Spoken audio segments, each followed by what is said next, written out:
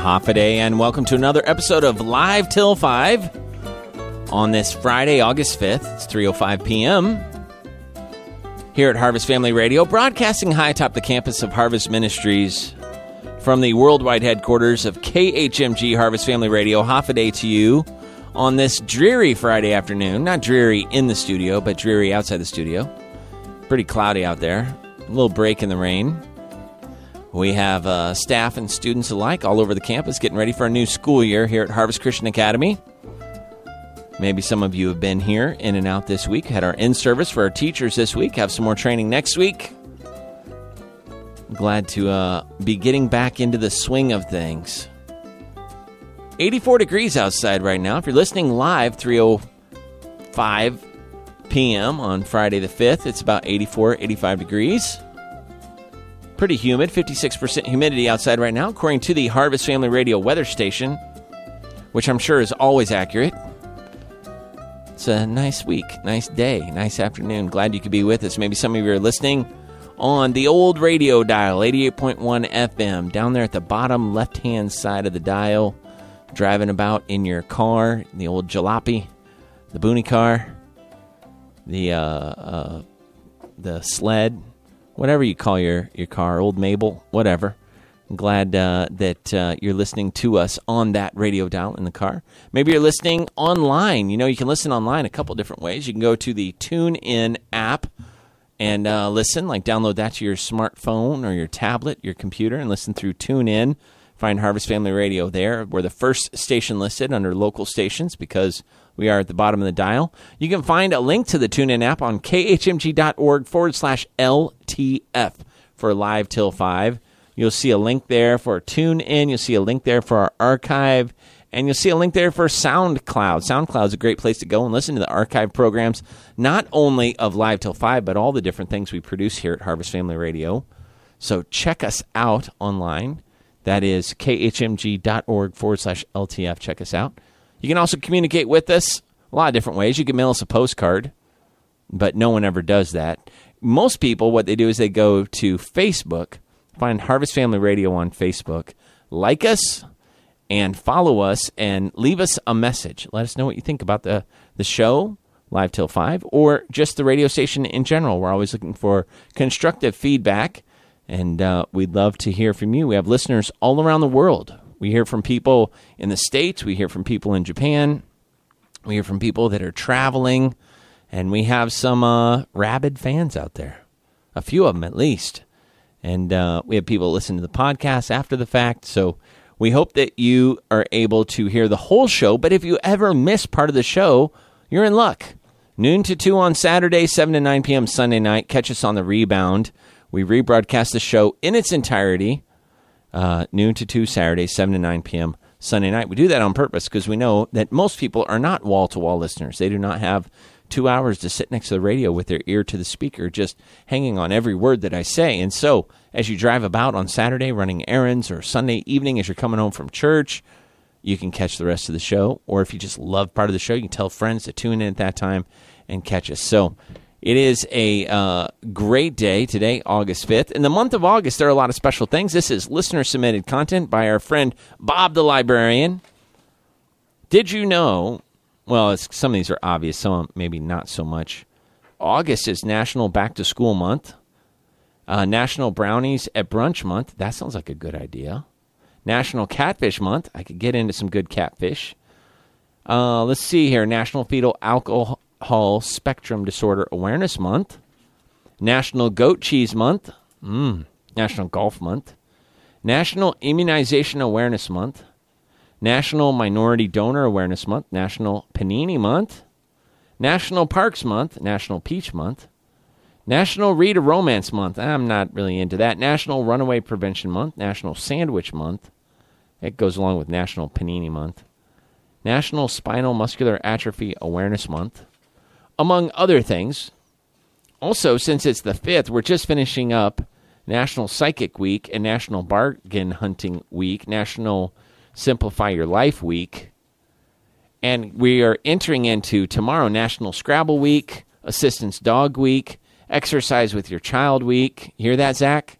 Exercise with Your Child Week, Knights of Columbus Family Week, National Farmers Market Week, National Fraud Awareness Week, National Healthcare Center Week, Stop on Red Week. Yeah, every day should be Stop on Red.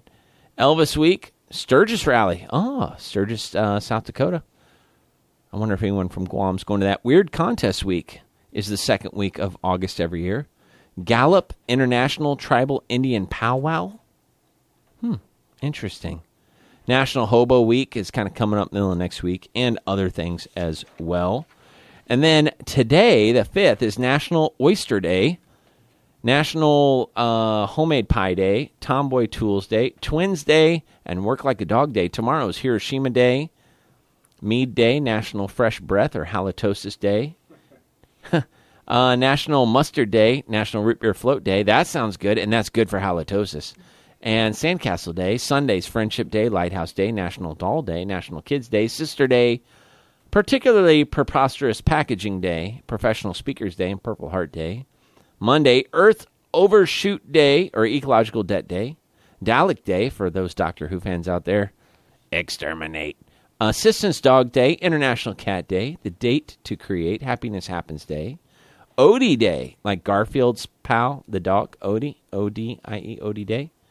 Sneak some zucchini onto your neighbor's porch night. I think that's because the zucchini harvest is in, and by this time of year, those that have zucchini, they have so many of them, and they're so sick of them, they're just giving them away to everyone that can.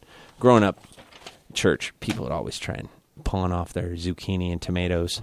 Beginning of summer, it's like, wow, what a blessing. By the end of summer, it's like, oh, more zucchini. Can we can those? That's what that always seemed to come up. Can you can it? Hey, you know what? It's time for one of my favorite segments of the show.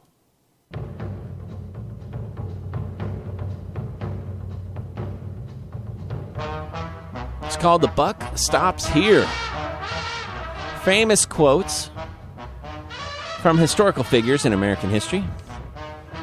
Poets, politicians, presidents, barons of business and industry. And today, athletes. This athlete said, "One chance is all you need. Awards become corroded, friends gather no dust." He was a track and field athlete from 1913 to 1980, American track and field athlete, won 4 gold medals in the 1936 Berlin Olympic Games. Yes, Jesse Owens. His long jump world record stood for 25 years.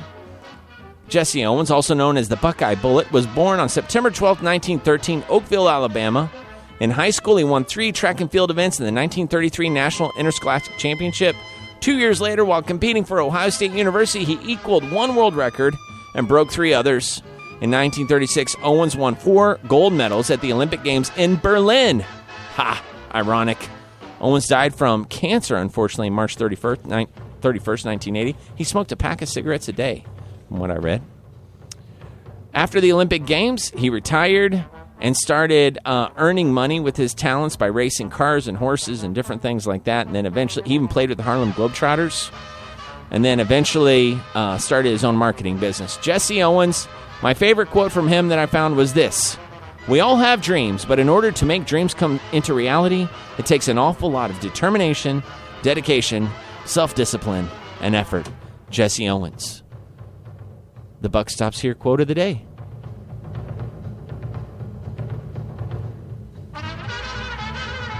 I just love that segment. And I love you, the listeners, and I'm glad you're with us today on this Friday, the 5th of August. It's coming up on 13 minutes past the hour on this kind of rainy, gloomy Friday afternoon, 85 degrees, 56% humidity, if I'm reading the meter right here. And what we're going to do is we're going to take a short break. When we come back, we have a new wingman in the studio, and we have some of the regular usual suspects as well. So stick around. A little more Live Till 5 after this short break.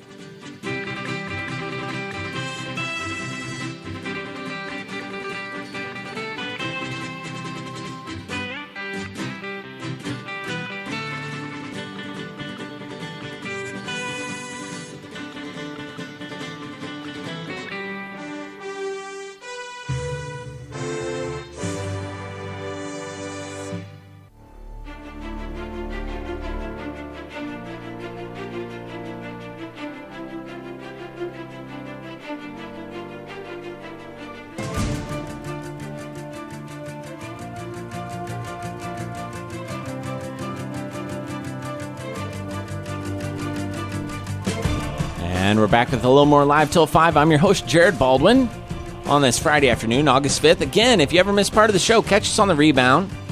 Saturday is noon to 2, Sunday nights 7 to 9 p.m.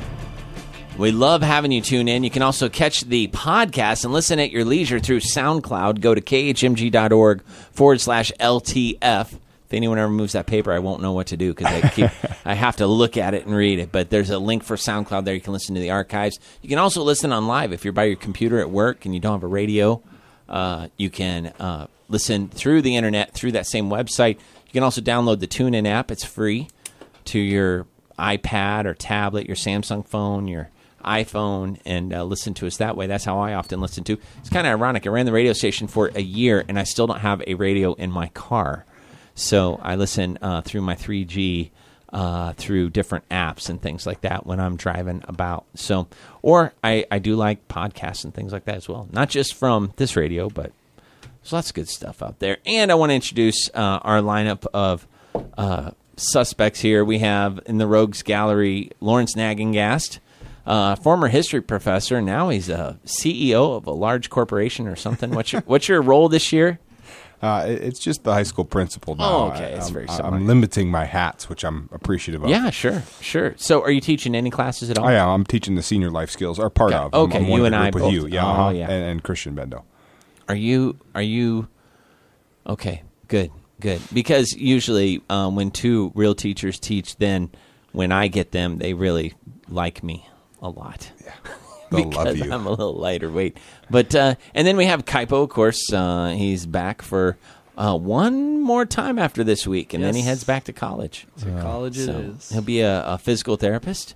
Before too long. You'll be cracking people's backs and stretching people's muscles and stuff like that. But in no time, possibly slapping salon paws on people. And just gonna have a whole tray full of salon paws.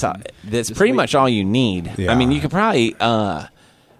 probably cut out all that med school stuff. If you can and make just one get the that right doesn't ointments smell and so creams. intense, Yeah. then you'd be really in business. That's like the thing though that people come for the smell. It is. It's That's right. How do they know you did anything if you don't have the lingering smell? It's like isopropyl alcohol. They just put that in there so you know that it's not just water. The smell. That's what I've heard. And then we have Sebastian Janikowski, famous L.A. Raiders kicker. Wow. Highest paid kicker of all time. No, actually, Sebastian Basulda. Oh, man. Did I say it right? No. Oh, okay. How do you say your last name, Sebastian? It is Basildua. Basildua. Yes. Basildua. You What got kind of it. name is that, by the way? Sounds like the snake from Harry Potter. Basildua. So what nationality name is that? That is modified Mexican. Modified Mexican. Oh, yes. So what would the... only a modified Mexican person could say it that way, but what would the non-modified original name have been? Do you know? It's very interesting. It's actually Basildua. Basildua. Yes. Okay. And does it have a meaning or anything like that? No, just my grandparents, when they came over to America, it was a Z, and then there was a typo, and went to an S. Just let it ride. Yeah. Have you ever met anyone else with the same last name? I've got a couple friend requests on Facebook, and that's about Really? it. Yeah. I mean, Wow. my brother and sister have the same Okay. last name, so. Yeah, well, yeah, that's always good. good start. Okay. How about your mom? Mom, dad, nothing yet? No. Basildua. No friend requests from them? No. No. Well, Well, hopefully. now, Sebastian, you are going to be working here in the radio station this year. For years, the last number of years, we had a staff member named Abby Thompson. She's still here on the Harvest staff, but she's working in a different department. And I would say you have big shoes to fill, but she rarely wore shoes. So You very have true. really. She was a great employee, but I know you will be too. Tell us a little bit about your background. What did you study in college? I studied cross-cultural communication with a minor in digital media communication. Okay. So All right. I'm all about communication, basically. Great. So, what kind of digital media would that be? Oh, that's, shooting video. That's websites. Even some radio. maybe, Great. So. You're in the right department then. So you're going to be working with Chris Harper, and you graduated from Maranatha Baptist University, Correct. of which Chris Harper, we wooed him away from there to come and run the radio station here. And now I'm a Sabercat. I just enrolled in a class, 2 classes for this fall, and so hopefully I'll get a polo or something out of that eventually. But yeah, I'm enrolled in the Master of Organizational Leadership. I'm a mole, basically. Or a mall, or a mole.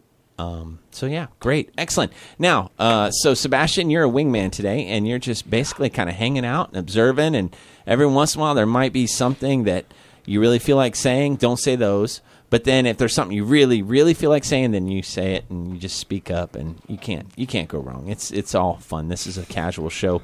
Lawrence has This Day in History, which is a historical thing, goes all the way back to one of our very first episodes with a previous co-host, all the way until now, and now in our 177th episode, we're still going strong with This Day in History. So, Lawrence, it's August 5th. What happened this day in history? Oh, well, you never know. But I will go down through a list of some things, chat about a few of them. 1305, William Wallace led the Scottish resistance to England, is captured by the English near Glasgow, I think is how you pronounce it, and transported to London for trial and execution, which later did happen, but it was one of those executions that I guess instilled more patriotism in a lot of the men and women from Scotland than England was hoping for. But still, very influential leader at the time, definitely.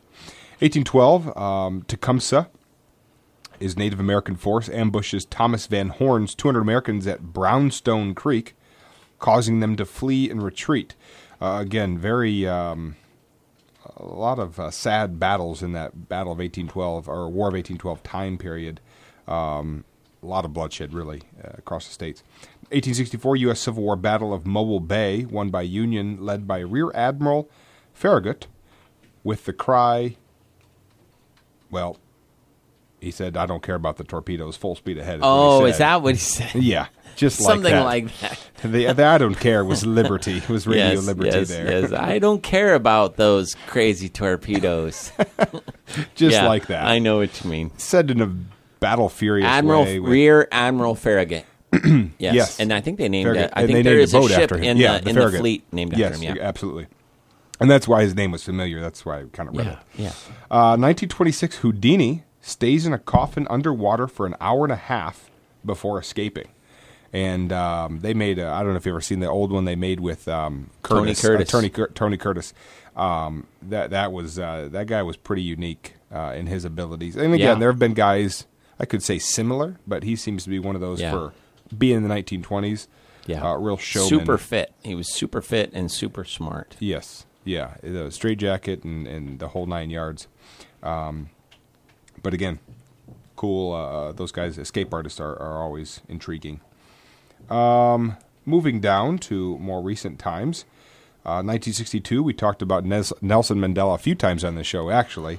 Arrested for incitement and for illegally leaving South Africa. Again, every time I see a picture of him, I can't get over how much he and Morgan Freeman look alike. And he played his part in, I think, Invictus or something like that. 1966, Martin Luther King Jr. stoned during Chicago March. I never knew that happened, actually, but it did on this day. 1974, U.S. President Richard Nixon admits he withheld information about Watergate break-in. I always have interesting conversations with people about their views of presidents, and we chatted, or you guys did, of late presidents back in the 1950s and before. Yeah, last week that was our theme, our topic of the day was presidents before 1950. Yeah. So we didn't get bogged down in the quagmire of current political talk. Exactly. But he actually, for his decision there, other good things he did, for sure, besides that, even though it's a sad end to his presidency. Let's see. 1979, Phillies' Pete Rose collects the NL record 2,427th career single. He's always in the news recently. Yeah, he's appealed to try and get his lifetime ban from the Hall of Fame lifted, and they have denied it again. I don't think he's going to ever get in. My favorite thing is ESPN and other analysts always keep bringing up he commenting on, for example, this year was David Ortiz as to whether or not who should be in first. Right. Obviously, his is a little bit different because there's some legal situations there. But David Ortiz, he's going to probably go in. I wouldn't say next year, but he'll be a Hall of Famer. Right. And he just this and this and this, and poor guy. It's just he was great, but messed up. Yep. Speaking of Hall of Fame, Willie Mays, Warren Giles, and Hack Wilson. Hack Wilson. I'm gonna name my firstborn there. Hack Sotelo. Inducted into the Hall of Fame. Of the MLB, of course, Willie Mays, a very famous baseball player. 1992, this is also something, when I was in the States this summer, there's a big 5-part special on ESPN of the O.J. Simpson trial. They gave a whole history of who he was before and the kind of person he was in sports, and even the sort of blurred lines he had, as everybody kind of looked at him as amazing, and there really wasn't any sort of thought of race or anything. He was just a phenomenal running back. But that led to, obviously, the trial and everything after that. But today, 1992, 4 cops in Rodney King beating case are indicted on civil rights charges. And he was a guy that played a role, not he, but that case and that beating played a huge role in a lot of even the outcome of that trial. Yep. And the guy, it was amazing how basically, I'm not going to go into it, but the head lawyer for Simpson basically looked at the jury and said, this would basically undo the wrongs of this. Not perfectly, but in so many words, he basically said that, and then it put him in a pretty bad spot. But anyways, the American spinoff, Whose Line Is It Anyway?, starring Ryan Stiles, Colin Moultrie, and Wayne Brady, debuts on ABC. That was, I guess, a funny show for a long time. They did there at night. I think it was a British show originally, and then probably became an American show. Yep. Yeah, those guys, they're pretty quick on their feet. They're hilarious. 2014, Obama signs the Iron Dome bill, providing $225 million in additional funding for Israel's Iron Dome defense. Yeah, probably a good idea to keep doing those sorts of things. They talk things. about that in the Left Behind series. I remember the Iron Dome. Yeah, I remember them saying that. I thought it was a make-believe thing. So interesting. And then lastly, 2015, torrential rains and flooding leave at least 178 people dead in India in the wake of Cyclone Komin. I say this due to the fact that we have been, I would say, under torrential rain. Yes. In the last about 5 days. Yeah, we had basically drought conditions for months and months, and then we kind of made up for it all in the last week or so. Now it's pretty amazing. This is more what normal August is like. It's true. Muggy, little muggy, rainy. Little rainy. Get to wear long sleeves sometimes. Slightly cooler at times. So yeah, I like it. Yeah. So now, Lawrence, your family's here on island. They are. They're here for a little over another week. They'll be here to the start of school. Leave out that Monday, the first Monday of school. But good to have them out here. It was kind of weird when they came out. We had just been together 3 weeks ago. I'd been so used to going almost a year, at least, in between seeing my family, and then 3 weeks. It was like we came out here on vacation and we're back together. So. No, it's been good to have them out here. Always like having them come to Harvest. They love it. They love the island, love the church, school. It's been good. Yeah, your sister Abby's here. Yeah, we've had her on the radio here a couple times. Yeah, she loves the radio. She loves all these sort of things. I thought about bringing her up today. Yeah, but then I was thinking, well, it's only a 2-hour show. Yeah, and you get her going. It could be an hour. Yeah, she's a sweetie, though. She shared in our staff in service the other day. It was a home run. Yeah. And she's been helping in the office. She's a great. Yeah, she's a hoot. Yeah. Maybe next Friday we'll give her maybe a small couple things to say. Absolutely. And, sure. She'd come up with me. Yeah, that'd be great. Bring her on up. And so what are you guys doing this weekend? You taking them out to do anything? Not really so far because they've been the in-service and the weather's just not really been conducive for that. Not a good time to go golfing or anything. No, we haven't done that. But we are going to try to go up to base tomorrow with the Love Mows. Great. They've never been up north, really. So we're going to go do that, see the Air Force Base, and then I think we're going to try to go golfing Tuesday to get it in before the real work begins. Yeah, sure. So. Yeah, great. And your folks are from Davison, Michigan. Correct. Yep. Yeah. So out here, this is a little different climate for them. For sure. Yeah, great. That's well, I'm true. glad they've been able to be here. So had thank fun with them this week and look forward. Maybe I'll try and get together with your dad for some coffee next week. Yeah, so. that'd be great. Well, great. Well, hey, thanks for bringing us this day in history. Appreciate it. No problem, man. You are relieved of duty. Thanks. Have a great weekend. Thanks. We're going to go. All right. Get a few things done before the weekend starts. Awesome. And listeners, you know what? We're going to take a short break. When we come back, I want to talk a little bit about some things that are stranger than fiction, stories that happen in the news. They are true stories, but they don't sound true. That's why truth is often stranger than fiction. My name's Jared Baldwin, host of the show Live Till 5, episode 177 on this August 5th. A nice cloudy afternoon. We're going to take a short break. Be back after this.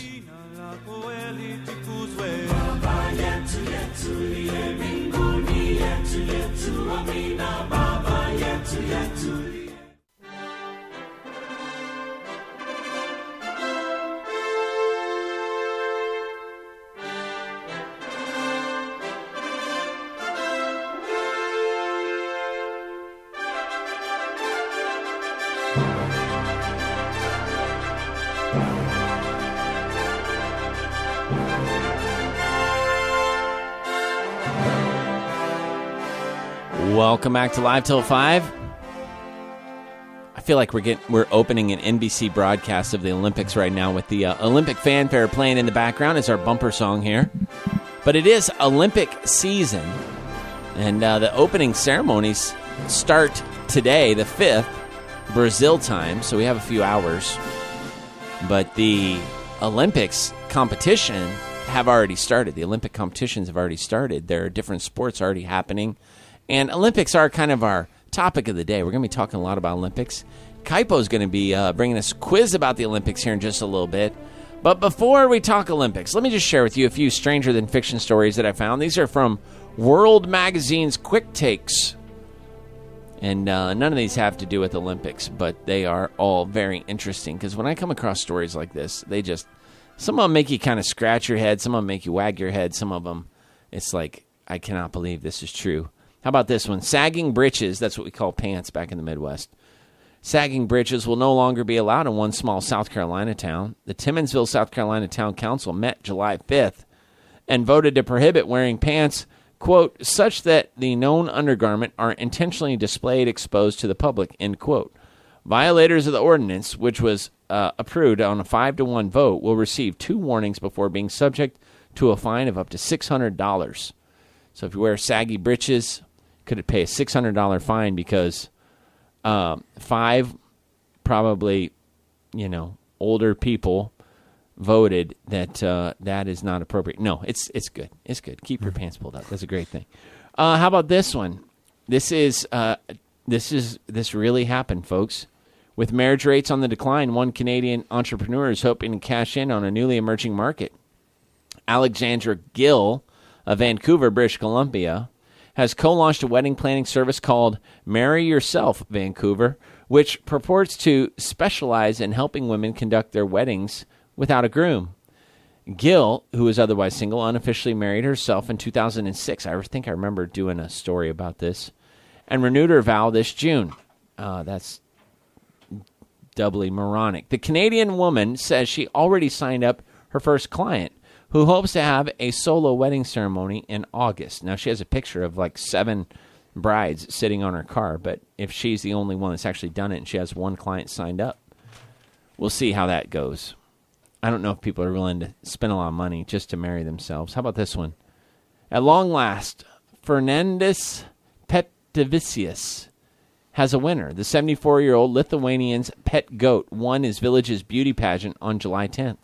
For 6 years, Pettavicius, a retired veterinarian, what a great name for a veterinarian, Pettavicius, has entered goats in his annual beauty pageant in Ramgalya. This year, his 16-month-old female named Deminti, or Little Spot, posed her way to victory. For his prize, Petrivicius took home a package of cakes, honey, books, and haircut coupons. Great. How about this one? James Newman is single, and it may stay that way. Boy, there's a lot of single stuff. You know, guy entering his GOAT as a single competitor, single marry yourself service in Canada. And James Newman, single, and it may stay that way. The 55-year-old British software engineer recently finished a massive hobby project, building his own supercomputer at a cost of $51,000. I spent around 3 hours a night working on it, Newman told his news service, SWNS. I didn't plan on spending that much at the start. It grew as time went by, and I got a bit more ambitious. Newman's budget on the 5-year project may have grown, but the computer's capability didn't. His homemade supercomputer can only run Tetris. If I had a wife, Newman said, she'd probably have left me by now. Yeah, good point. Mm-hmm. How about this one? A judge in Scotland has a challenge for a Dundee woman. If she claims to be the keen knitter, she'd better prove it in court. Scottish authorities say a female driver from Dundee started a road rage fracas when she followed another driver, blocked her car, and eventually punched the driver in the face. In Dundee Sheriff Court, the woman claimed she wasn't following the other driver, but was instead heading toward a specialty wool shop. Sheriff John Rafferty decided to test her claim, ordering her to knit multiple items of excellent quality prior to her December 14th court date if she wishes to stay out of prison. That's a great way to call her bluff. Finally, police in Canadian town, a lot of Canadian things here, have arrested a motorist for attempting to use a low-power headlamp in place of a functioning headlight. An officer operating a speed trap in Guelph, Ontario, noticed a dim light moving toward him rapidly on one night, July 11th. Initially, the officer believed it was a bicycle, but after using radar to clock the object at 67 miles an hour, the officer realized it was a car. The officer stopped the vehicle and found the driver wearing an LED headlamp on his forehead. Police charged the man with speeding and operating an unsafe vehicle. Can you imagine?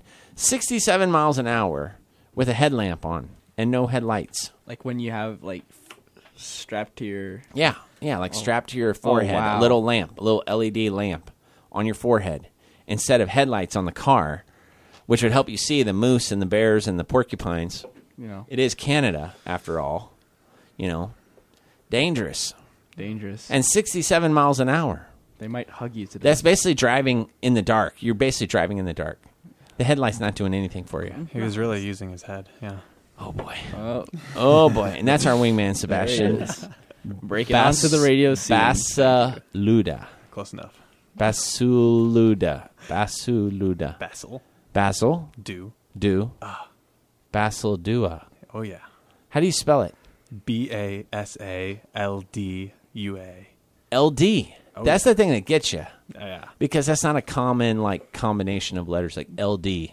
Took me a while to learn how to Unless spell you're it. Mormon, the LDS, of course. But yeah, Basil Dua. Okay, great. Hey, Kaipo, it's the Olympics. I'm going to play the Olympic fanfare while you do your little quiz for us here. Oh, yes. And we'll just kind of keep this in the background because it's fun. Every 4 years. Actually, really every 2 years now because they alternate. Me growing up, Winter and Summer Olympics, same year. But now it's winter, and then 2 years later, summer, then winter. All right. So, the two squaring off. Pastor Jared, our host, and I have come up with the nickname, Seabass. Seabass. Wow, I've never heard that nickname. Nope. Seabass. Seabass. Well, it was between that and that guy, that crab from Little Mermaid. Sebastian. I've heard people call Sebastian's Bash before also. I've had Bash. that. Yeah. Bash. And Seabass. Seabass on the radio, 88.1 FM. yeah, Seabass on the radio. Seabass in the afternoon. Seabass at drive time. Yes, sir. Chilean Seabass on a platter of couscous. Yes, wonderful. Oh, wonderful. All right. That's great. So, first question. Again, first one to answer or really the closest one. And we got some varieties of the way we're going to ask these questions, but we'll go ahead and start. So before we start now, Sebastian, how are you with trivia? Are you are you a trivia buff? Do you like, odd information? Are you? You're going up against the master of odd I'm not. information. Is this multiple choice? No, it's not multiple All right. choice. Well, I'm either like all in, I got it, or I'm really far off. Okay. So, Okay. yeah. Well, hey, you fit right in. Great. Okay. All right. First question. He knows he's got some edge on this one. All right, where are the 2016 Olympics being held? Rio de Janeiro. De Oh. Janeiro. Number 1 goes to our host. Brazil. That was the easy one. Yep. That was I'm easy. sorry. It was low hanging fruit. I should let you have it. All right, should've. here we go. Customarily. All right, what country did the Olympics originate from? Yeah, that's Germany. Oh, definitely. No. definitely not. Another G country, but it's Greece. Greece. All right. Oh, up of Mount course. Olympus. 2-0. All right. Athens. Yep. Originally a religious, almost a devotion, Yep. would you say, Yep. Yeah. to the Yep. 12 Olympians on Mount Yep. Olympus. Yep. They're actually the original. Well, there's only one event before, and the original event was a sprint or a run. So, just running. All right, number 3. What was the original prize for a winner at the Olympics? It's like a golden leaf thing. That The you put on leaf your thing is crown. right, but not golden. Oh man. It was like a Stephanus crown, it was like Christmas. not. It's a laurel. It's like a holly. Laurel was second. Laurels Yeah. were second. Okay. All right. Olive branch. Olive. Okay. Oh, yeah. Olive wreaths, Got like it. those. Like a wreath. Yeah. Yes. That was basic. So, Alright. yeah, they got olive wreaths, jars of olive oil, and money. When you won Wow. in the Olympics back In that then, order. yeah, when you won the Olympics back then, that stuff was And little so packets valuable. of Parmesan. A No, little I'm bit, just kidding. yeah. Yes. That's I when thought- you order a pizza. All right. Which countries have the most medals in the Summer and Winter Games, respectively? The most medals. United States. Okay, you got summer. That's 1. That's half. Winter? Who's in winter? Canada. Nope, not Canada. I'm Let's thinking say it's got to be a Scandinavian, Scandinavian yep. country like Norway, Yep. probably. Boom, Norway. They're born on skis. They are. All right. Here's the next question. There's a bunch of. So it's 1 to 3, I think. Whatever. Yes, 1 to 3. The next question, we're gonna kind of go back and forth, and we're gonna. I have all the Olympic events that are gonna be participated in this next matriculation. Mm-hmm. So we're gonna go back and forth, and we're gonna see who can name the most, and basically who loses. Who forgets? Who can't? Okay. Basically, we can't answer. Okay. That's Okay. really it. So, aside from track and field, because track and field has a bunch of stuff inside of it, but Right. track and field would be unincluded, Okay. excluded. No track and field. Yes, so we're going to start with you. Go. Okay. All right. I'm ready. Go ahead. I just have to Yeah, name an yes, event. yeah, we in go the back- Summer Olympics Yes. only. Yes. Soccer. Soccer. All right, it's 1. And you can't just say women's soccer. That doesn't work. It's to say a new sport. Gotcha. All right. There are 42 being competed in. Okay. The next would be the luge. In the summer? Oh yeah. In the summer? No. Basketball. Basketball. All Yeah, right. I got Okay. it. All right. it. Swimming. Swimming. Got it. Okay. Olympic hide and seek. I'm just kidding. I know that's not one. But I know that maybe baseball. No. No. Not Interesting. baseball. Volleyball, archery, badminton, beach volleyball, boxing, canoe or hiking, cycling, diving. There are so many more. But Gymnastics. not. Gymnastics, shooting, synchronized swimming, Yep. modern pentathlon, which is shooting, fencing, swimming, show jumping, and running. Wow. That's basically all the rich kids. Yes, everyone born to the richer families. But it's okay. We're rich in love. That's what my family says. All right. What are the 5 colors of the Olympic ring? Red, yellow, black, green, and gold. No, that's kind of what yellow is. Blue. Yes, he Boom. is Good right. job. There you go. Boom. All right. It is 4-2. Catching up. I'm the underdog. All right, here we go. You're doing Now, all right. Number 7. What is the Olympic motto? A little bit better question. Citrius Altius Fortius is the Olympic motto. What does that mean? Citrius Altius Fortius.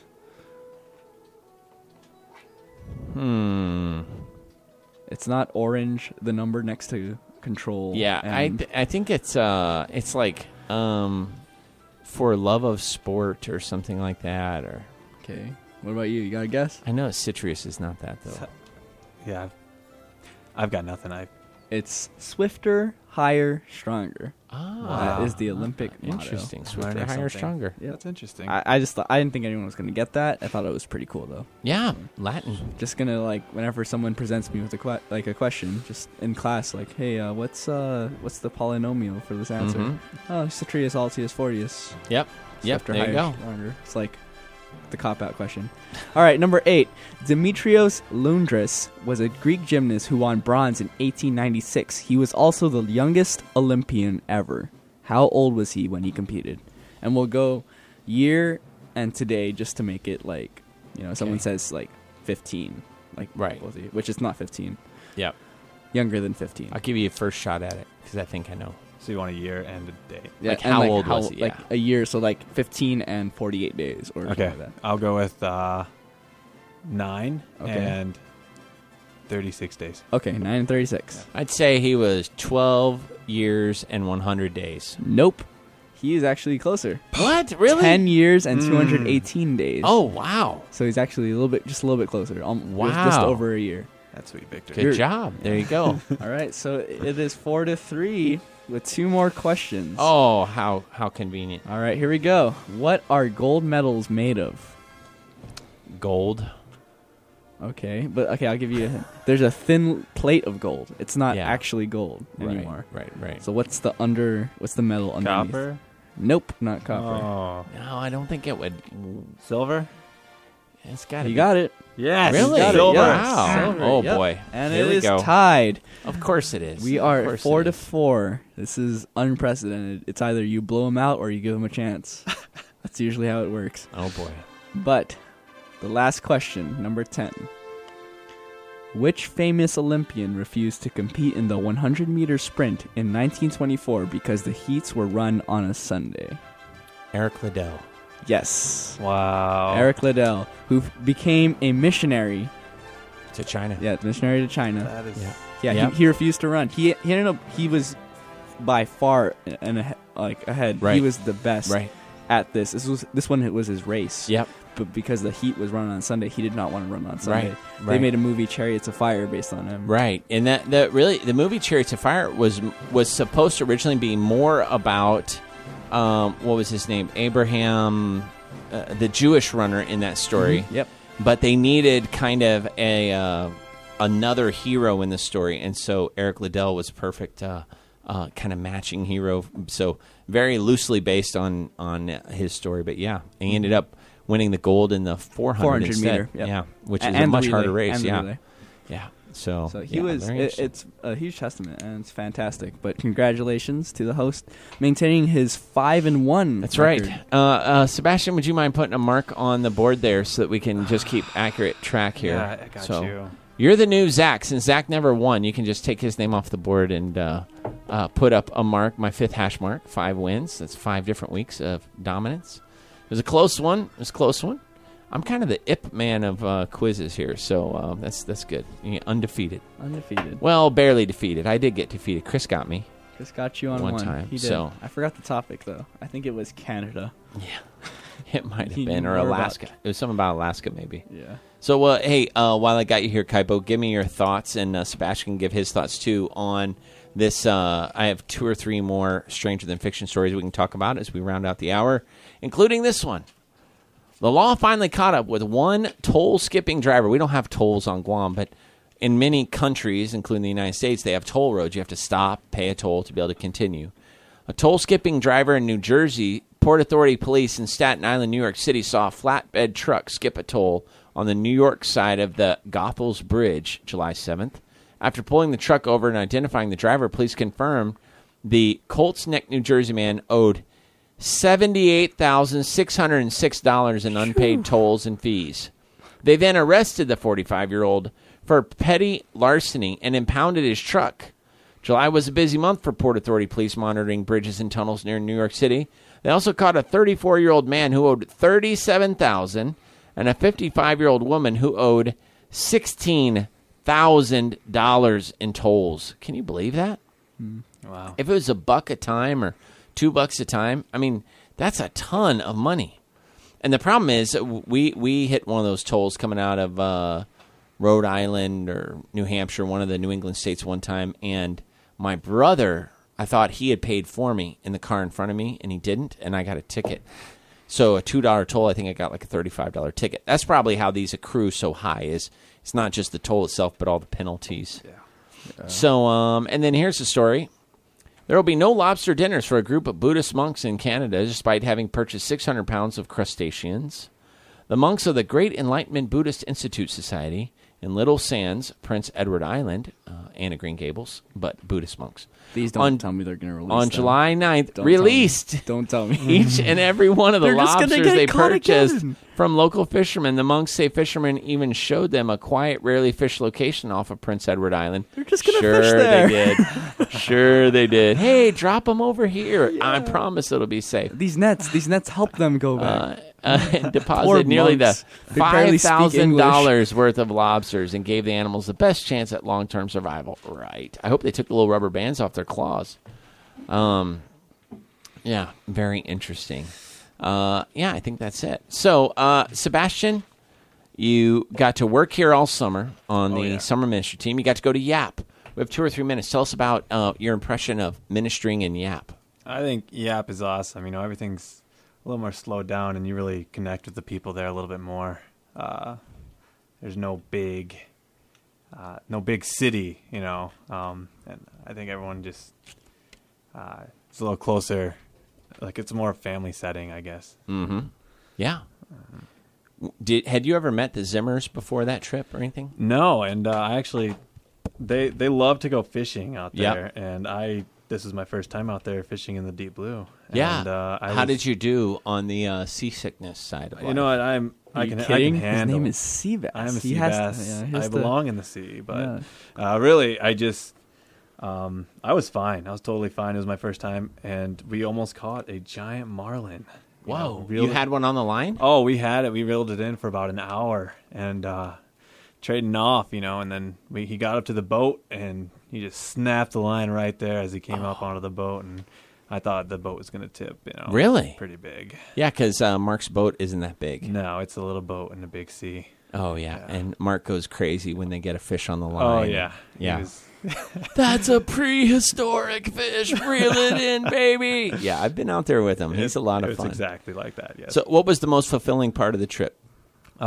Making those friends out there, you know, that they don't really see, you know, people come to the island all the time, you know, especially like Americans. So I think it's really cool that they get like a little bit more of an outside perspective, and you know, it's not just that, like everything they see is not just on that island, you know. But yeah, that was pretty awesome. Yeah. There's some pretty good people out there. What all did you guys do as far as ministry goes? We did a camp for them. It was a day camp, so they'd come at 12, and we would be out there until 8 o'clock. And we would just do games with them. You know, they were totally into it, memorizing verses. They, you know, free time hit, they were on their verses like instantly. So, What were the age groups at the camp?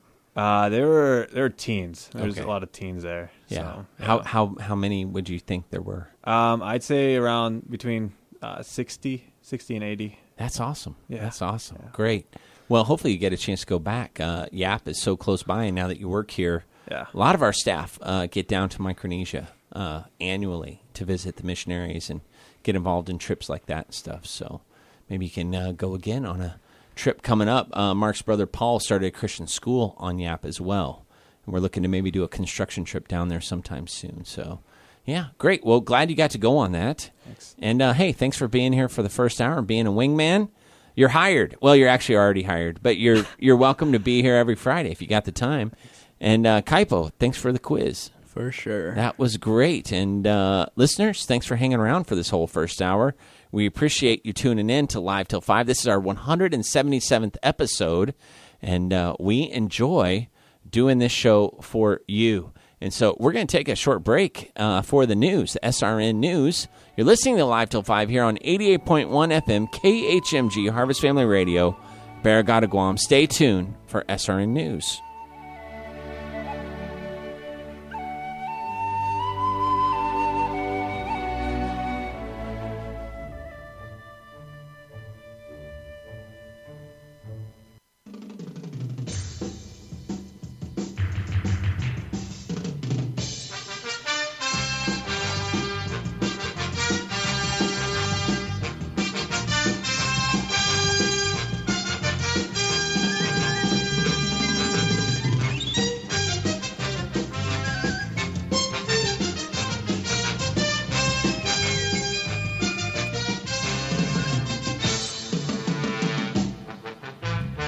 And we're back with a little more Live Till 5. I'm your host, Jared Baldwin, broadcasting from KHMG high atop the campus of Harvest Ministries. If you're listening live at 4:05 p.m. on Friday, August 5th, it's 82 degrees outside right now. About 6-mile-per-hour winds to the south. 55% humidity. And barometric pressure 29.64. Holding steady. Rainy. Kind of a drizzly rain outside right now. And it's been kind of a gloomy day, but we kind of needed it. It's been so bright and sunny and dry. It's kind of nice to get some rain. We just feel bad, of course, if it's too much for you and has caused any damage or anything. But, everything's getting green again, that's for sure. I remember a few months ago talking about how brown things were for a very long time. Now, nothing's brown. Everything's green. So glad you're with us. This is our 177th episode, as I said earlier. If you ever miss part of the show, there's a couple different ways you can tune in after the fact. You can listen to the podcast version on SoundCloud. Go to khmg.org/LTF for Live Till 5. And you can listen to SoundCloud, which has our podcast, not only of this show, but of other shows that are produced locally here at KHMG. You can also listen, there's a button there for archives as well. You can also listen through TuneIn or any other online app that allows you to listen to local radio stations. TuneIn works really well, so we talk about that. We don't get sponsored by them or anything like that, but we do have a link to TuneIn on our website as well, khmg.org, and you can click on that. You can listen live in real time. The nice thing about TuneIn is you can pause it, kind of like if you were watching something on a video streaming service or YouTube or something like that. You can actually pause what you're listening to for a few seconds if you have to step away from the radio or from the computer, and then turn it back on and get caught back up. We also rebroadcast this show in its entirety from noon to 2 on Saturdays, 7 to 9 p.m. on Sunday nights. Catch us on the rebound, Live Till 5. We do that on purpose because we know a lot of people can't listen to the whole show, and you might be one of those listeners. It just catches a little bit here and there as you're driving about, as you're running errands, things like that. We want to make sure that you're able to catch the parts of the show that you really enjoy. Share it with other people as well. Tell them to tune in, catch an interview or part of the show where you know the person that's on here, you think it's funny. We do intend to make you laugh. The show's purpose is to entertain, give you kind of a lighter, edifying option for your listening on Friday afternoons. There are a lot of things you could listen to on the radio, but we want to make sure we give you something that is actually going to help build you up in your Christian life and help you let your hair down. So we're building you up and letting your hair down all at the same time here on Live Till 5, and that's kind of the way it goes. It's like a little happy conversation, and hopefully giving you a good, family-friendly, clean, encouraging alternative to a lot of the things that are out there to listen to. And we're glad you're with us. You should... Well, I can't tell you what you should do, but I would highly recommend just leave it on 88.1 all the time. If you want to be encouraged and built up in your Christian life, we have so many good programs on our live radio, whether that's some of our preaching programs or some of our music or even our news is from a Christian worldview. It'll build you up. The one thing about Harvest Family Radio is we never have to apologize for any of the programming or give a disclaimer that we might not agree with something that's being broadcast. We really are very thorough in our vetting of the different programs that we carry, and we're very picky about it because we want to make sure that whatever you hear here is going to indeed keep you on the right track in your spiritual growth. And although there are a lot of things out there that as a mature believer you might be able to kind of sift through, we want to make sure that if you tune in to Harvest Family Radio that you are just able to listen and enjoy and grow. So we want to do that for you and try and do that 24 hours a day, 7 days a week. For over 20 years now, KHMG has been broadcasting here at 88.1 FM from the Harvest campus. And during the week, you're always welcome to stop by. Maybe you're just curious about who are all these people on the radio. You can come by during business hours. 8 to 4 here Monday through Friday. We're on the third floor, located straight above the hub here at Harvest Christian Academy and Harvest Ministries campus. And you can just take the elevator right behind the hub up to the third floor, and you'll see us. And introduce yourself. We love to hear from people. We like to hear from people on Facebook as well. You can leave us a personal message on Facebook. Find us, Harvest Family Radio on Facebook. Like us and follow us and leave a comment or leave us a personal message. It's great. We hear from people all around the world that way, and glad that you are one of those. Now, one segment that we have on this show is we like to talk about words. The words are very powerful. Sometimes we use phrases, and in our cross-cultural disconnect, sometimes we use idioms, for example, that they might not translate too well to people that didn't grow up saying those things. And so I have a few idioms here. This is a book that was provided by one of our listeners, PC. She is a school teacher herself, and she gave me the Scholastic Dictionary of Idioms by Marvin Turbin. 700 different sayings and expressions, over 1 million copies sold. All of these idioms start with the letter D. For example, in the political season here, dark horse candidate, meaning a contestant about whom little is known and who wins unexpectedly.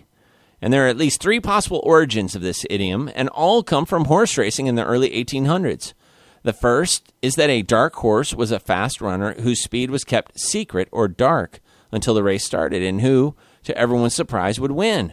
Second is that an owner of a fast horse sometimes dyed the hair black as a disguise before a big race. Third is that a certain American horse trader fooled people by disguising his fast black stallion as an ordinary saddle horse. He rode the horse into town, arranged for a race, took bets on it, and always won. The term was introduced into American politics in the surprise win of President James K. Polk in 1844. He was the first dark horse candidate. How about this one? You ever hear someone say, "Oh, they're dead as a doornail"? That's dead as a doornail. That means totally dead or hopeless, without a chance of success. A book in the mid-1300s first used this expression. Perhaps its origin was the image of a metal plate called a doornail being hit so many times by the door knocker that it had its life knocked out of it. Also, dead as a doornail contains alliteration, and so does the variation, dead as a dodo, which is an extinct bird. Either expression is a good way to describe something that is out of date or no longer in existence. A dead duck. Oh, he's a dead duck. A person who is ruined, a person whose project is unlikely to continue or survive. The origin. This expression dates from the mid to late 1800s. Dead is often referred to as an idea or plan or project or person that's ruined or hopeless. Duck, alliteration to help the saying become popular. A diamond in the rough. Kind of the opposite of a dead duck. Someone or something that doesn't look so good now, but has great merit or potential to be beautiful. And it's kind of obvious where that comes from. A dime a dozen, very common and inexpensive, easy to get and available anywhere. In 1786, the U.S. Continental Congress officially named the 10-cent coin a dime. The dime soon became a popular coin. Millions were minted. Everyone had them. Since they were so cheap, so abundant, and so common, the phrase "a dime a dozen" became a natural way to describe any everyday thing that was easy to get and of small value. And dime and dozen begin with the same letter, which makes the saying catchy through alliteration. Again, a lot of these are alliterated. This one is too, do or die, which means to succeed or fail completely, to take the chance of ruining oneself and trying to succeed. To do means to achieve something that needs to be done. Die doesn't necessarily mean that your life will end, but it could mean that you don't actually accomplish what you set out to do. Do or die effort, trying your hardest to succeed no matter the obstacles that might be in the way. How about this one? We experienced this recently. The dog days of summer means the hottest and most humid days of summer, usually much of July and August. In ancient Roman times, people who studied astronomy knew that Sirius, the dog star, rose and set with the sun during the hottest weeks of the year, July through mid-August. People thought that the heat from the dog star combined with the heat from the sun would make those weeks extra hot. That's why people today call this uncomfortable time the dog days. People tend to get bored and tired at this time because it's too hot to go outside. The dog days of summer. How about another 2 dog ones? Dog Eat Dog World, a way of life marked by fierce competition in which people compete ruthlessly for survival. Kind of a dog-eat-dog world that's where people comes from the origin of savage dogs who were desperately hungry, and they would fight to the end and even kill each other and eat each other. A dog's life It's a bleak, harsh, terrible existence without much happiness or freedom. Erasmus, a Dutch scholar and theologian, used this expression in his writings around 1542. Today there is a great effort to treat dogs humanely, so many dogs lead good lives. But dogs generally don't live as well as people. In some countries, dogs are not kept as pets, and in fact, it is common to eat them. So the expression has come to mean leading a poor or unhappy life. Just a few more. Don't count your chickens before they hatch. You ever heard someone say that? Don't count on profits before you earn them or have them in hand. Aesop once wrote about a woman carrying a basket of eggs. In her mind, she figured how much she would get for the chickens when the chickens hatched, exactly how much she would spend the money, how she would spend the money. So she got excited. She dropped the egg basket. Every egg smashed. Today, we use this fable to warn people not to be confident of getting a result, realizing an ambition, or making a profit before it actually happens. Here you go. 2 more. Don't look a gift horse in the mouth. Don't complain if a gift is not perfect. Take what you've been given without criticism or emphasis on its worth. You can tell how old a horse is by looking at the size and shape of its teeth. What "don't look a gift horse in the mouth" means is that if you find too many faults with a gift by examining it too closely, you're sure to be disappointed and possibly insult the person who gave it to you. And finally, this is something that maybe like a grandparent would say, don't take any wooden nickels, which means don't let anyone cheat you or take advantage of you. This popular American expression was first used in the early 1900s during the Great Migration from rural areas to big cities. The phrase meant that one should beware of city slickers, people who would sometimes pass out counterfeit coins, wooden nickels. Soon, wooden nickels became representative of any kind of trickery or double dealing, so don't take any wooden nickels. And those are our idioms, an homage to previous co-hosts that would bring us idioms every day. Now I have in studio, he's actually never left the studio, but he's not been on mic, Chris Harper, the all-around good guy and station manager of KHMD. Chris, you have some news for us today? Yes, been working on news for most of the first hour. You were saying it was hard to find real hard news today. It's a long story, but let's put it this way. There's one particular story that is seems to be the one that's being followed most closely. It's a very serious story, but it's not one that we've been reporting here. Right. Try to keep it very interesting, Sure. And maybe just things that are a little off of the regular topics on the news sites. Sure. Because the front page always seems to have one particular story in most of the Guam news sites. But let's look at these things that are happening around the island. The big story, of course, is the weather. Wet and windy conditions on the island have been brought about by a monsoon depression, which was upgraded last night or overnight to a tropical storm. So as of this morning, Tropical Storm Omais was located about 430 miles northeast of Guam, moving at only 2 miles per hour. Maximum winds were about 40 miles per hour. No tropical storm watches or warnings are in effect for Guam, but we are monitoring the storm and we'll give you updates should we get them if they're related to the storm getting closer or anything like that. But Tropical Storm Omais is expected to continue moving away from the Marianas. Several GovGuam agencies owe the Guam Solid Waste Authority thousands of dollars for trash services in 2015. At the end of December 2015, the amount owed was about $197,000. The Guam Solid Waste Authority is still reporting strong financials for that year, including $23.1 million in the bank at the end of March. For fiscal 2015, the authority reported positive collections for each of its commercial, residential, and government class customers. Wow, that sounds like an unusually efficient agency. I don't know if I'm assuming the Guam Solid Waste Authority is a GovGuam agency, but to be $23.1 million in the bank, that's you don't hear that often in connection to GovGuam. Yeah, I was actually there was a lot about that we could have gone into about the structure of how it works on several of the stories, but I didn't go into that in this particular Who would have case. ever thought that trash would be one of the most profitable parts of GovGuam? Interesting. I don't know. Police. Sorry. This story- I just you say you messed me interesting up, things, man. and I get interested in the news. I'm like your favorite listener. Honestly, all I could think of is what we talked about last week, where I went to one of the beaches and there was Yeah, garbage right, everywhere. right, and I right, thought yeah. to myself, Well, how is this possible? Nobody's perfect. Yeah, nobody's perfect. Okay. Anyway, back to the news. Police are searching for a Dededo man who goes by the name Danny Palau, or Danny Boy. The 37-year-old was last seen March 1st at his home. Police are asking for the public's help. Most of the Guam news sites have a photo that you can check out, including the Guam PDN and KUAM. If you have any information, you can call their helpline, 477-HELP, 477-4357.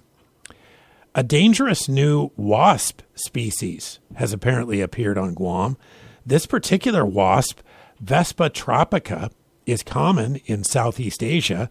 This is a predatory, often aggressive wasp species, sometimes called the great banded hornet because they're black with a large yellow band. They are usually from 1.5 to 2 inches long and have a large stinger. 2 nests have been found on Guam, but there's a My skin is crawling. yes. This is terrible. There is a possibility that there will be more nests found. This is another thing to keep your eye out for. If you discover such wasps on the island, you should contact the scientists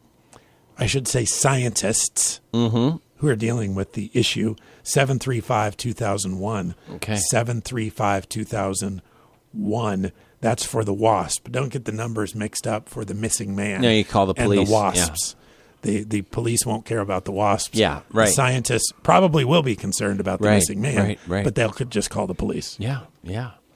Okay, great. Oh man, I You should have feel watched like the video. I need some Benadryl. Oh, There was a video terrible. that I watched about the wasp, and it was, it looked a little scary, frankly. Almost 2 inches long. Yeah, and a long stinger, and they usually sting multiple times, is what the guy said. Oh, I was afraid you were going to say that. I was afraid it's you were going bad. to say that. I'm trying to inform the public about the dangers of Guam wildlife. Oh man, that just sounds brutal, Chris. Okay, well, I hope we never see those, and maybe those are the only 2 nests ever on Guam are those, and they drowned during the heavy rains recently. That would be good news for us, I think. So. Yes. Oh, that's terrible. Okay, all right. Well, hey, thanks for bringing us the news, Chris. Appreciate that. What are you guys doing this weekend?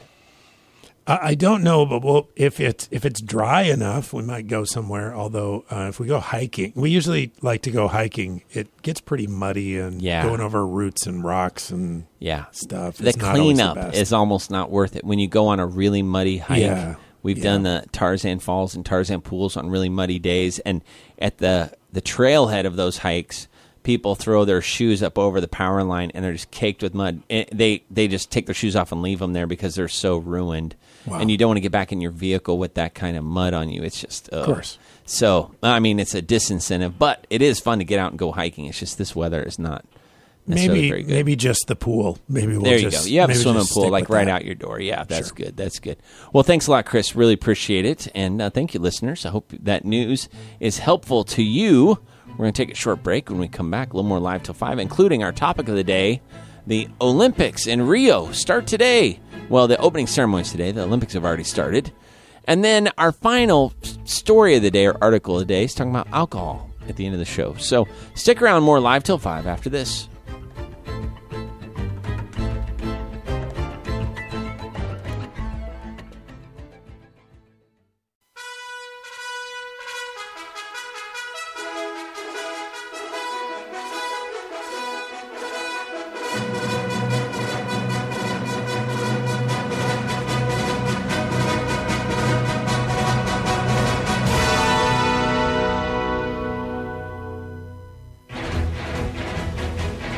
And we're back. 4:27 p.m. on Friday, August 5th, if you're listening to the live broadcast. Rebroadcasting noon to 2 on Saturdays, 7 to 9 p.m. on Sunday nights. You can find the podcast on khmg.org/LTF. There are archived podcasts there. SoundCloud holds our podcasts. or you can listen through the TuneIn app or other apps as well. We're going to talk about the Olympics today. Kaipo already did a great quiz where our new guy, Sebastian, came in second place. About the Olympics, here's some facts about the Olympics from CNN. You know, the opening ceremonies are today, August 5th, in Brazil, at Rio de Janeiro time. And here are some facts and figures that might help you to know a little more about the Olympics. 4,600 Brazilian reals as the cost of the most expensive opening ceremony ticket. That's about $1,400 US. The least expensive ticket is about $60. So just to get in, it's about $60 to $1,400.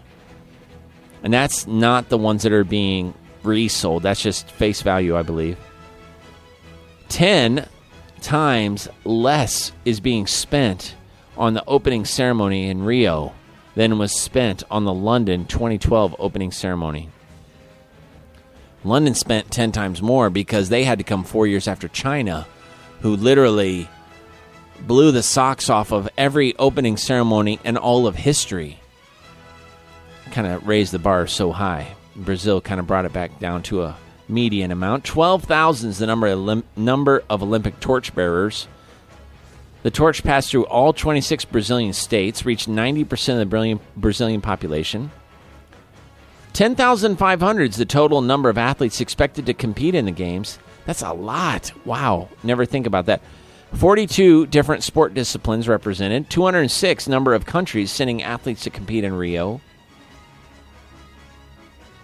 2,488 are the total number of Olympic medals to be awarded to athletes topping the podium in Rio. 812 gold, 812 silver, and 864 bronzes. I don't know why there's more bronzes than silvers and golds. Maybe there are some ties or something for bronze. I don't know.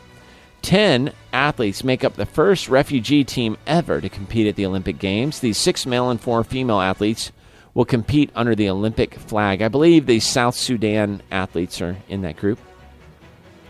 About 11,600 miles, or 18,666 kilometers, is what it takes to travel to Rio from Guam, which is one of the farthest nations sending athletes to compete. Hey, can you believe it? We're in CNN News for a good reason. Let me read that again. 11,600 miles to travel from Rio to Guam. And we're one of the farthest nations sending athletes to compete. That's cool. 555 total number of athletes comprising the U.S. Olympic team. 263 men and 292 women. 36 number of years separating the youngest U.S. Olympian table tennis player, Kanak Jha, 16, and the oldest U.S. Olympian, equestrian Philip Dutton, 52. 7.5 million number of tickets available for purchase at the Olympic Games. 2 new Olympic sports in Rio. What are they? Well, golf returned to the games after 112 years hiatus, and rugby sevens, which my good friend CW, who is an avid listener, will be happy about. Rugby sevens introduced for the first time into the Olympics. 3,604 number of apartments in Rio's Athlete Village that will house 11,000 athletes and 6,000 coaches. That's a high coach-to-athlete ratio. And finally, 380,000 number of foreign spectators expected to arrive in Rio during the Games. Wow. Sure, security is very tight in Rio right now. Here's some history from the History Channel, History.com website. History of the Olympic Games. The Olympic Games, which originated in ancient Greece, not Germany, but Greece, as many as 3,000 years ago, were revived in the late 19th century and have become the world's preeminent sporting competition. The first modern Olympics, which is the era we are in, took place in 1896 in Athens, featured 280 participants from 13 nations, competing in 43 events. Since 1994, the Summer and Winter Olympic Games have been held separately and are alternating every 2 years. So when I was a kid, many of you listeners would remember this, Summer and Winter Games, same year. Now, they're alternating every 2 years. Now, a little bit of history of the original Olympics in ancient Greece. First written records of the ancient Olympic Games dated in 776 BC, when a cook named Corobius won the only event, a 192-meter foot race called the Stade, the origin of the modern word stadium, to become the first Olympic champion. And legend has it that Heracles, the Roman Hercules, son of Zeus and mortal woman, founded the game. By the end of the 6th century BC, became the most famous of all Greek sporting festivals. Did you know in 1896 the Games featured the first Olympic marathon, which followed the 25-mile route run by the Greek soldier who brought news of a victory over the Persians from Marathon to Athens in 490 BC. Fittingly, Greece's Spiridon Louis won the first gold medal in the event. In 1924, the distance would be standardized to 26 miles and 385 yards, or 26.2 miles. Did you know that participation in the ancient Olympic Games was initially limited to freeborn male citizens in Greece only? There were no women events, and married women were prohibited from attending the competition altogether. November 1892, at a meeting of the Union des Sports Athletiques in Paris, Coubertin proposed the idea of reviving the Olympics as an international athletic competition held every 4 years. That's kind of how the modern Olympics came to be. And there are a number of different little facts and figures here. Did you know in 2004, the Summer Olympics returned to Athens for the first time in more than a century? Nearly 11,000 athletes from a record 201 countries competed. That was something everyone wanted to get behind. But the Olympics have not always had all, happy memories. There have been some pretty tragic things that have happened in the Olympics. Let's see here. Let's talk about the modern Olympics just a little more. Did you know that in the modern Olympics, the 1896 modern Olympics was not the first attempt at reviving the Olympics? Even after the Romans snuffed out the classical Greek games in 393 AD, the Olympic flame had continued to simmer. Informal Olympic festivals took place in the early 1600s, and in the 19th century brought a series of local revivals, including the Jeux Olympiques Scandinaves in Sweden and Zappa's Olympics in Greece. But basically, 1896 was when they were able to really make it official. Most countries did not send teams to the 1896 Olympics. It was very poorly attended. The U.S. team, for example, only had 13 college and amateur athletes who traveled to Athens, and they all went on their own dime. Swimming events were held in the open sea. The nautical games at the Athens Olympics consisted of 4 events, staged at the nearby Bay of Zia.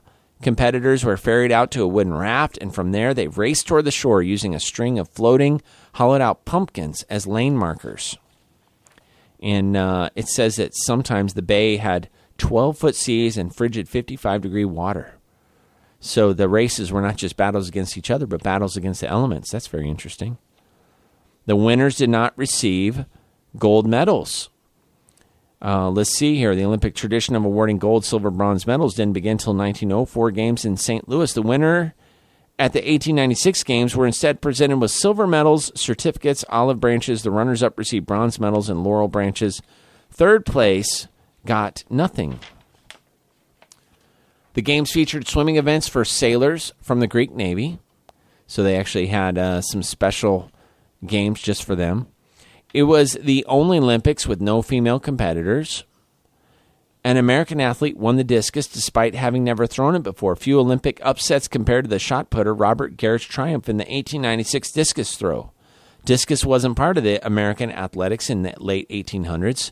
So before leaving for Athens, Garrett studied images from ancient Greek art and attempted to build one from scratch. His prototype discus tipped the scales at 25 pounds, far heavier than the regulation weight for less than 5 pounds. After struggling to throw it, he all but abandoned hope of competing at the event and the games. It wasn't until Garrett arrived in Athens that he stumbled upon a lighter regulation discus and decided to enter the competition after all.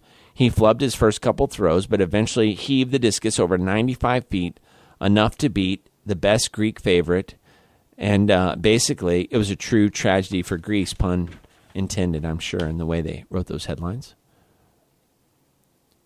I believe he actually got multiple olive branches that Olympics. A 10-year-old boy participated in the gymnastics competition. Kaipo already talked about this. A very young Greek boy, Demetrius Laundros, 10 years old, 218 days. Youngest competitor in Olympic history on the parallel bars. The marathon, of course, as we said, was invented for that games, the 1896 games.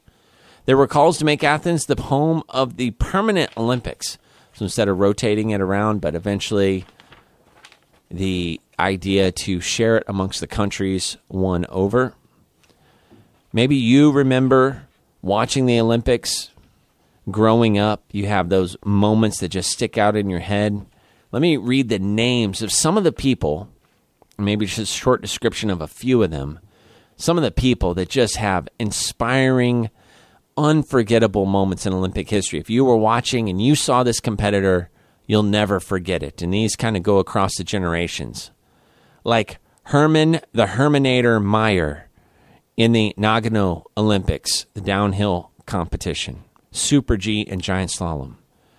Joni Roche, Canadian figure skater, competed in front of millions in the 2010 Vancouver Olympics, just 4 days after losing her mother from a sudden heart attack. Eric Mosembani, 2000 Summer Games.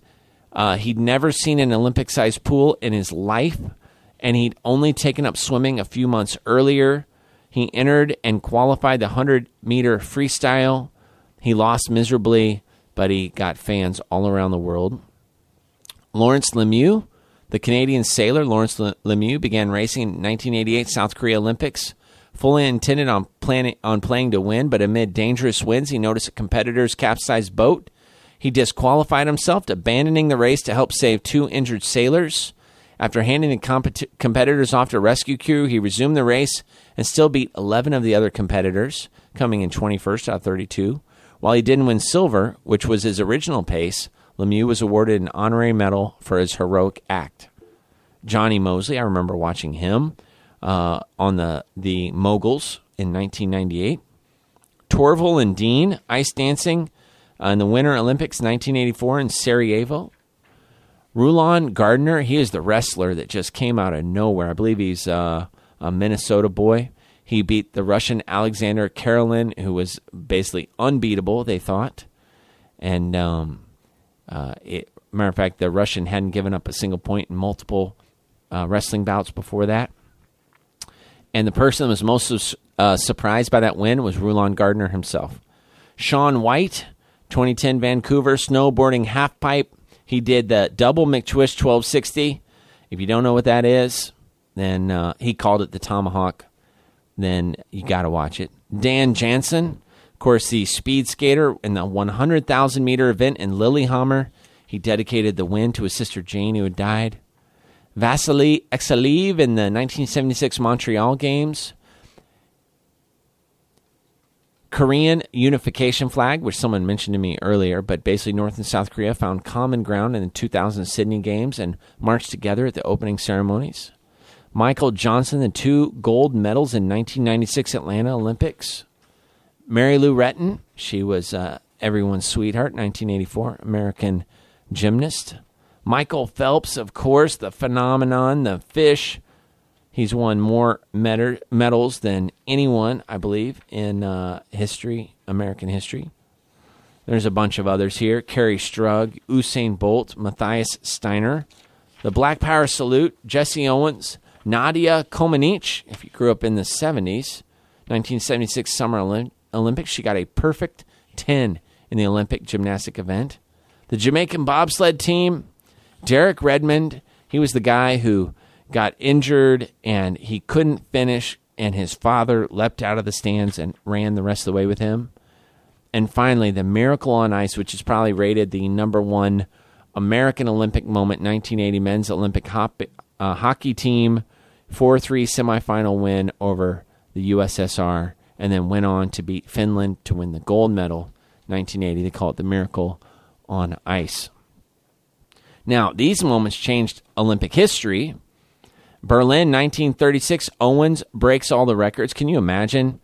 During the 1936 games, Hitler wanted to show off the ultimate American, or the ultimate Aryan race, and then Jesse Owens came in and whooped up on all those guys. London, 1948, wheelchair athletes compete. Or how about this? The 1960 Rome television, the first televised games, but also all kinds of scandals like blood doping and things like that. Mexico City, 1968, civil rights protests. Munich, 1972, the terror attack by the Palestinian terrorists that killed the 11 Israeli athletes. Scary. Montreal, 1976, the African nations that boycotted the Olympics. Moscow, 1980, U.S. boycotts hosts alternate games. Barcelona, 1992, the pros play at the Olympics. So the men's Olympic team in 1992, the pros named the Dream Team, got to play in the basketball. That was Michael Jordan, Charles Barkley, Patrick Ewing. Atlanta, 1996, the games turned 100 with Muhammad Ali. That was pretty amazing. I remember watching that live on the television. They had not revealed who the final torchbearer would be. And when they brought it into the stadium, at the bottom of this giant torch was Muhammad Ali standing there with his hand shaking, and they lit it and guided him up to the top of the flame, and he lit it. It was pretty exciting. Sydney 2000, of course, North and South Korea uniting. Athens 2004, the medal design was corrected. A new medal was distributed to winners at the Athens Games, replacing the long-standing design by Italian sculptor Giuseppe Cassioli that incorrectly depicted the Roman Colosseum rather than the Greek venue. Interesting. And finally, Beijing 2008, Michael Phelps takes home the most gold ever. So those are 13 Olympic moments that change history. And we were doing a little quiz earlier about what different games, what different competitions happen at the Olympics. Did you know there are going to be 5 new sports in the 2020 Tokyo Games? 5 new sports. Let's see here. The new sports include baseball and softball, karate, skateboarding, sports climbing, and surfing. Now, I'm sure the International Olympic Committee is trying to attract the younger generation who would appreciate those sports: baseball, softball, karate, skateboarding, sports climbing, and surfing. So kind of mainstreaming a few of those X game type sports now are going to be brought into the mainstream. The inclusion of these new sports will add over 18 events and bring in 474 athletes with equal number of women and men for all sports except for baseball, softball, which will have the same number of teams but different player totals because softball teams have 15 players, baseball teams have 24. Tokyo 2020 will rely heavily on existing and temporary venues to stage the competitions. Pretty cool. Oh, let's see here. Different Olympic cities. If you try and think of all the different Olympics that you've watched, some are very memorable. Some, it seems like they just, I don't know, they just kind of go by the wayside in your mind. I know that I've lived since 1972. I've lived through a lot of Olympics. So in 1972, it was in Sapporo, Japan, and Munich, West Germany. 76, Austria and Canada. That's Austria, Europe, and Canada, of course, North America. 1980, Lake Placid, United States, and Moscow, Soviet Union. Sarajevo was the 1984 Olympics, Sarajevo and Los Angeles. Calgary and Seoul were the 1988 Olympics. Albertville and Barcelona, probably the most forgettable Olympics for me. I don't know why, but Albertville and Barcelona, if I was in a Jeopardy game and that was the final question and I'd bet my $1 million, I would lose that because I rarely remember that Albertville, France and Barcelona, Spain were the Summer and Winter Olympics of 1992. Norway, 1994 Winter Olympics. And then now, once that hit, then they started alternating back and forth between summer and winter every 2 years. Summer, Atlanta, 96. Nagano, Japan, 98. Winter. Summer, 2000, Sydney. Winter, America, Salt Lake City. Summer, Athens, 2004. Winter, Turin, Italy. That's a forgettable one, too. 2006. Beijing, of course. 2008, Summer Olympics.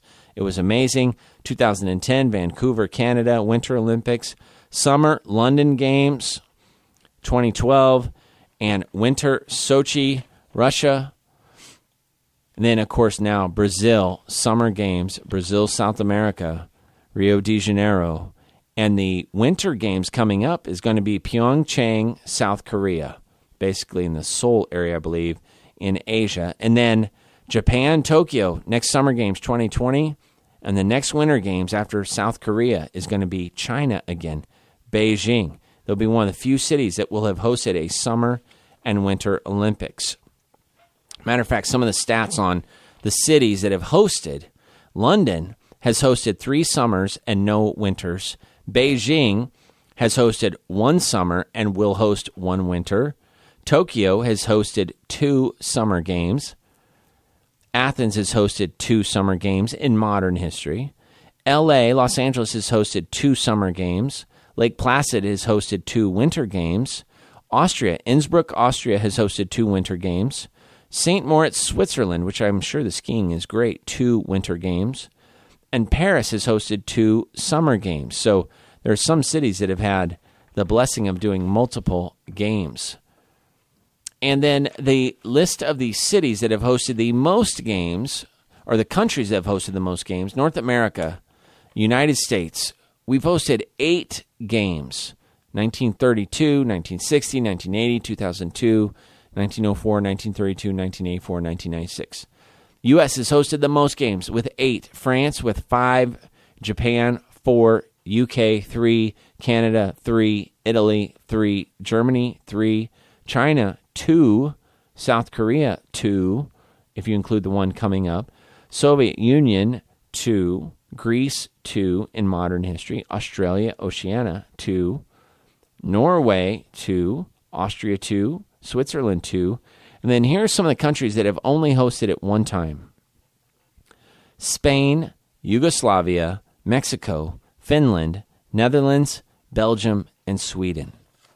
Now, in the world we live in today, I don't know if it's possible for some of those countries to host because of the security concerns we have in modern day today. But one of the coolest Olympians of all time, I have to say, growing up in the 1970s and 80s and watching in rerun his movies, Johnny Weissmuller. That's right, you heard it. I think Johnny Weissmuller was super cool. He was an Olympic swimmer. He died in 1984. His iconic role as Tarzan of the Jungle, almost 20 movies, was inevitably mentioned in the headlines. But Weissmuller also was swimming's first superstar, incredible athlete, won 5 Olympic gold medals, and set more than 65 world records. In 10 years of competition swimming, Johnny Weissmuller never lost a race, not once. He was one of the great heroes of swimming. Matter of fact, he said that he was really good, of course, at the forward freestyle or crawl type swim, but he switched over to also getting very proficient at the backstroke. He said because he got bored just looking down in the water, he wanted to be able to look up at the sky, so he got really good at the backstroke. Johnny Weissmuller, not only Tarzan, but also he won 3 gold medals in the 24 Paris Olympics.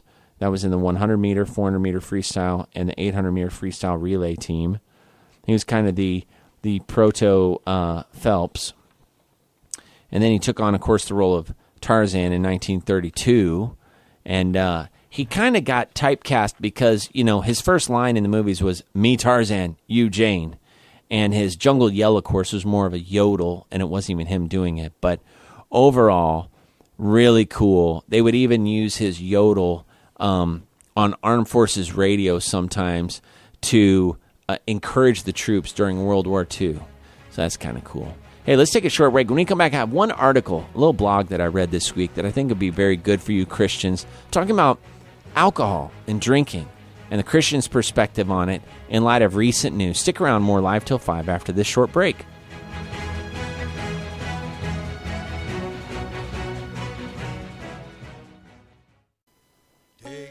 And we're back with the last 5 minutes of Live Till 5. Thanks for tuning in. My name is Jared Baldwin. I'm the host of this show. I've been doing this for 177 episodes. I want to just share with you something a little more sober. Recently, a megachurch pastor, I won't mention his name, stunned the evangelical world when he had to announce to his church, which was a very famous church in South Carolina. He'd pastored there for 18 years, It was listed as the third largest church in the United States in 2015. Outreach Magazine reports its attendance is approaching 28,000 people. But in recent days, the leadership of the church relieved this pastor of his ministry duties, citing alcohol abuse and marital issues. The pastors published a response admitting his sin, but even here, he would not say that his weak view of alcohol was part of the problem. In my opinion, he says, the Bible does not prohibit the use of alcohol, but it does prohibit drunkenness and intoxication. While it may be the case that the Bible, quote-unquote, does not prohibit the use of alcohol, end quote, the writer of this article, Jeff Straub, he wrote this in the Nick of Time blog. While it might be that case, I do not intend to contest this claim here. I have argued elsewhere, according to Jeff Straub here, that the Bible does not allow beverage alcohol in the same way some American Christians claim. But even if drinking is permissible, this pastor, whom the article is written about, missed an opportunity to warn the church against even the limited use of alcohol. Basically, his claim is that, this one pastor, by allowing himself to drink alcohol, opened himself up to really having alcohol take control of him and losing his ministry. And this article is basically challenging Christians to take a stronger view of abstinence from alcohol. This article, basically, the writer of this article kind of is disappointed with the pastor who could have used this opportunity, even in the midst of admitting that he sinned, to also warn Christians to not follow the same path. And here are his points. He says, first, the use of the beverage alcohol is dangerous. One is just never quite sure when he or she has had too much. The amount of alcohol that an individual can consume without deleterious effects varies from one person to the next so much that no good rule of thumb can regulate its safe use. Number two, the use of the beverage alcohol is worldly. Evangelicals in general and fundamentalists in particular have lost much of our sense of worldliness. However, if there was an activity that smacks of worldliness, it is the consumption of the beverage alcohol. Watch a selection of television commercials for beer, wine, hard spirits, young, good-looking men and women having the time of their lives while consuming alcohol. Just how any Christian can justify this kind of lifestyle before a holy God is difficult to imagine. And then third, this author writes, the consequences of the overuse of the beverage alcohol are hard to predict. Would the pastor in question have taken his first drink if he had known that it would destroy his ministry? As the preacher once said about sin, quote, it takes you farther than you've ever intended to go, it keeps you longer than you ever intended to stay, and it costs you more than you ever intended to pay, end quote. So, it's a very good article. I encourage you to look up In the Nick of Time, July 29, 2016, this article came out. Very good article challenging Christians about their view of the use of alcohol and how a weak view can lead to a lot of problems. I encourage you, stay away from alcohol. It's no good for you. Anyway, that's my opinion. And I'm your host of Live Till 5. And we're going to end with that. Thanks for tuning in. Really appreciate you being with us today on this Friday, August 5th. We're listening to Live Till 5. Well, you're listening. I'm broadcasting on 88.1 FM, KHMG Harvest Family Radio, Barrigada, Guam. Have a great weekend and stay tuned for SRN News.